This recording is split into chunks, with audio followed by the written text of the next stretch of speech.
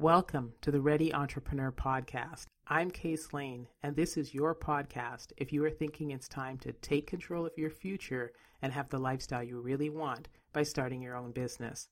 This is episode 19, Introduction to Interviews with the Rising. Why do you need to hear from rising entrepreneurs?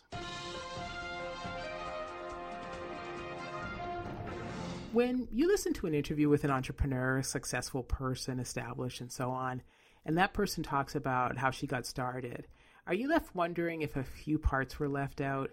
You know, when you hear something like the entrepreneur says, okay, I was broke, and then my widget or my service started selling, and then I made my first million. Do you do what I do and sort of stop and ask and say, well, how exactly did you do that? And I do mean exactly. I ask that question all the time, especially about the very first dollar an entrepreneur made. Like, what I really want to know is, did they have a family member that bought that first product and then, took it down to the local church group and got all their friends to buy it? Is that how things got started? Did they find out that, did they have a mentor who introduced them to another mentor who turned out to be like some bigwig? What are the details? Like, what exactly is it that helps that entrepreneur actually get that product or service to the market that they want to get it to? Or did they just do it all themselves? And then how did they do that? Like, there's a lot of people who start from scratch, especially now in the online era. They start blogging, they maybe write a self-published book, and that's how they get their business started. But what are the details? How do things get moving? So to help remedy this knowledge gap, I'm going to be interviewing rising entrepreneurs about what they were really doing to create their businesses. And this is going to be interviews beginning with the next episode of the Ready Entrepreneur Podcast. So in this particular episode of the podcast, I'm really just going to give you an introduction to the interview episodes to come. The purpose of these interviews will be to help you learn more about what it really takes to start your own business. And you'll be learning from the people who are starting out just as you are. They're a little further ahead if you haven't started anything yet. If you're just with a business idea, these people are further ahead. But they were like where you are, and they're actually getting it done. And that's the key, that they've actually started and they're moving forward. And they're going to tell you what it really takes. So they're just like you, and have a business idea in their head and decided to take it to the next level and get that business going. So in this particular episode of the podcast, I'm going to give you an idea of the types of questions I'll be asking, and I would like you to contact me with any additional questions or topics that you would like the rising entrepreneurs to discuss. And I'm giving you the heads up in this introductory podcast because there's going to be a difference. Usually my podcasts are about 15 or 20 minutes long where we talk about a particular topic of the week, and the interviews are going to be closer to an hour, and the interviews will be marked interviews. So it'll allow you to tell the difference between sort of a topic podcast and an interview podcast, and then you'll have an idea, what you're in for when you're listening. So basically, like I said, I want to give you an idea of the types of questions. So let me tell you where I want to start when talking to rising entrepreneurs. My first curiosity is about how the rising entrepreneur manages her day. Because if you think about so many people who are working full-time and running their business as a side hustle, and that's on top of everything else they're doing. And if the business is not like the first thing that they're doing or the biggest thing that they're doing, all the demands and pressures and responsibilities still fall on them to do everything else that one is supposed to be doing with life. So what does it take to make that happen, to actually run your business on the side, and how do they get through the day? I'm going to explore whether they have a set schedule or some kind of organized schedule, how they keep things organized, how work is prioritized, how do you decide what's relevant. There's only so many hours of the day, so if you've got a full-time job, all of your commitments and your side hustle, which is going to be turned into a big business of some kind, or maybe even a small business, or however you want to manage it. When you've got that all together, what does it look like to manage it all? So these are the issues you need to think about as a rising entrepreneur. Managing your time is critical to your entrepreneurial success, and prioritizing.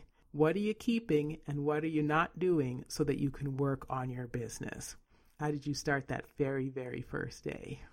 Now, I briefly mentioned that the missing story is what I like to call it. Sometimes with a successful entrepreneur is whether or not there was somebody along the way who helped them get started. And it could be anything. It could be even somebody they don't even know. Maybe it was a podcast that they listened to or a speech that they went to. So I want to go there too. Did the entrepreneur have a partner, friend, virtual assistant, voice in their head that helped them with the work? Or was it all solopreneur fun? For some people, maybe there's a critical mentor that made all the difference in the world. Maybe somebody they didn't even realize had information for them turned out to have information that they were able to use. So you probably want to know about that process as well and how you can secure maybe a wise voice to help guide you along. Or if you don't have that wise voice or someone to fall back on, then what do you do yourself to actually get the same effect? James Altucher in his book talks about having virtual mentors, just people who are out there in the world who don't even know that they're your mentor. I do that all the time. There's all sorts of people I wish were my mentors, so I just made them my mentors. And then on the days that I'm thinking about something that's related to that person, I can just go onto YouTube or whatever and find an interview with them and feel like I'm having a conversation. So you don't have to just say, can't find a mentor. I don't have any mentors. You can have virtual mentors. And we'll talk to rising entrepreneurs about what that they do. Now, given the challenges of managing a business around a work schedule and trying to juggle your dream around your commitments, a lot of people ask, why in the world do you want to be an entrepreneur? Like, what's the point? So I'm going to be asking rising entrepreneurs if they think entrepreneurs are born or made. Is there a trigger to get you started, or is there an ideal, or is there a feeling that an idea or a feeling that kind of overwhelms you one day, and you're like, I must start a business? I'd love to know what happened with you. You're thinking you want to start a business. You're thinking you have a business idea in your head. Has it always been there? Has it always been bugging you that that's what you want to do? Maybe entrepreneurs are a certain personality type, so we'll talk about that. There are people who want to start their own business for a variety of reasons. For some people, it's about lifestyle freedom. For others, it's money, and sometimes it's one and the same. Some people just want to get an idea out of their head and into the public market and see if it flies, see if it actually makes sense. Maybe it's an idea they've had for a long time. There's a lot of potential conflicts in your entrepreneurial mindset. So we're going to talk to rising entrepreneurs about where they get their drive and how do they define success. Now, once we've had the lay of the land, it'll be time to talk specifics. So as an aspiring or a rising entrepreneur, you probably want to know how someone gets set up from the very first day. You might be surprised to learn how people actually function when running a business. Like, what are the tools that they are using? Especially technology tools in this day and age. There's so many really excellent tools that can be used, and you might want some tips and hints about what they could be. Do people share a workspace, or do they rent an office? Is location even important? Maybe you live in an isolated area, maybe a place with doesn't have a lot going on, and you're thinking about moving to a city with a higher concentration of entrepreneurs just to be able to have access to people who are doing what you're doing. So does a rising entrepreneur who is creating a business now, do they think that's a good idea? And if it is, how do you meet the local entrepreneurial community? Like, if you move somewhere, how do you meet people who are doing what you're doing so that you can become friends with them and help each other and have mastermind groups together? So I'm guessing entrepreneurs are not all walking around down the street holding up a sign and gathered in one spot. So let's reach out to people and ask them how they do that. And I won't forget to ask about the actual business the rising entrepreneur is doing. We'll cover the entrepreneur's business idea and get into the details, and then how they make and manage the incoming revenue and the outgoing costs related to the business.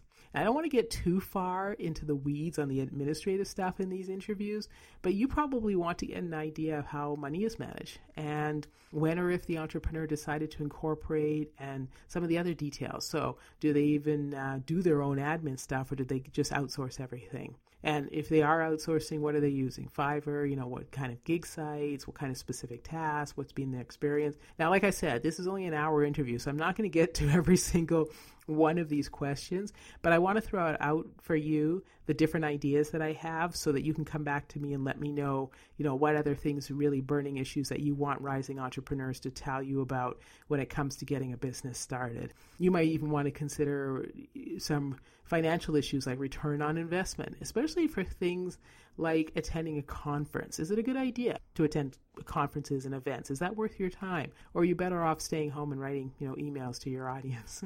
And I know there's other people who might be thinking, whoa, wait, ROI, return on investment, I don't even know what that is. I don't care.